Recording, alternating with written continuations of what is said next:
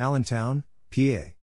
Two raids of properties in Allentown, PA on Thursday resulted in the seizure of what police called a massive amount of drugs, including more than 55,000 doses of the deadly cutting agent fentanyl, with an estimated street value of around $460,000.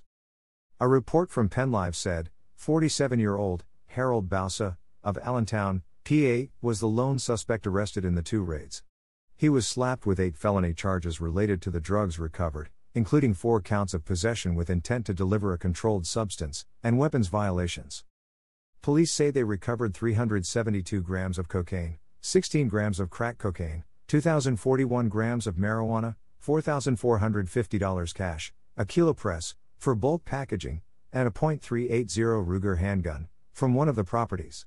They recovered 39,000 bags of packaged fentanyl, 477.5 grams of bulk fentanyl, 156 grams of crystal meth, 183 grams of cocaine, 2 grams of crack cocaine, 1,213 grams of marijuana, an AK-47 assault rifle, ballistic body armor, and packaging and distribution paraphernalia from the second property. Lower Southampton Township, PA.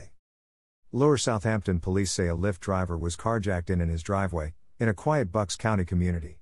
A report from CBS 3 Philly said the jacking happened in the early hours of Saturday morning, as the victim was returning home for the night, after driving for Lyft. Investigators say 2 armed men targeted the Lyft driver as he was returning home for the night on Bowman Drive. When the victim got out of his car, in the driveway, the suspects approached with weapons drawn. They took the victim's cash, wallet, and cell phone, before making their getaway in the victim's 2021 Toyota Venza.